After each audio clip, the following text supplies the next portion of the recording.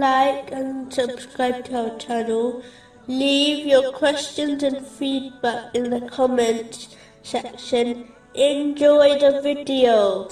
Moving on to chapter 8, verse 7. Remember, O believers, when Allah promised you one of the two groups, that it would be yours, and you wished that the unarmed one would be yours.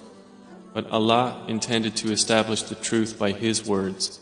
The fact that Allah, the Exalted, always keeps His promises, creates both fear and hope in His mercy. Every threat given in the divine teachings against those who disobey Allah, the Exalted, will be acted upon, and there will be no escape from it. Similarly, the glad tidings given to those who sincerely obey Allah, the Exalted, by fulfilling His commands, refraining from His prohibitions, and being patient with destiny, according to the traditions of the Holy Prophet Muhammad, peace and blessings be upon him, will be fulfilled. Therefore, a Muslim should use this fear of Allah, the Exalted, and hope in His mercy, in order to encourage themselves to performing righteous deeds, and refraining from sins. A Muslim should not adopt wishful thinking, thereby failing to obey Allah, the Exalted, while believing these promises will not be fulfilled. They are in fact inevitable, so a Muslim must strive today, before it is too late. A narration found in Jami'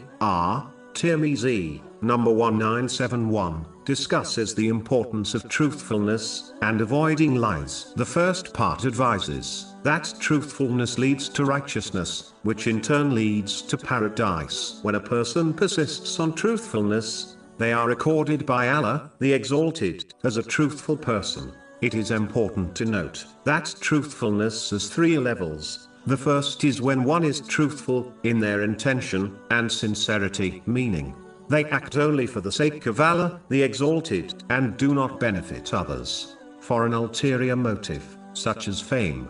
This in fact is the foundation of Islam, as every action is judged on one's intention, which has been confirmed in a narration found in Sahih Bukhari, number 1. The next level is when one is truthful through their words. This, in reality, means they avoid all types of verbal sins, not just lies. As the one who indulges in other verbal sins cannot be a real truthful person. An excellent way of achieving this is by acting on a narration found in Jami' Tirmizi, number 2317, which advises that a person can make their Islam excellent by not getting involved in the things which do not concern them. The majority of verbal sins occur because a Muslim discussed something which did not concern them.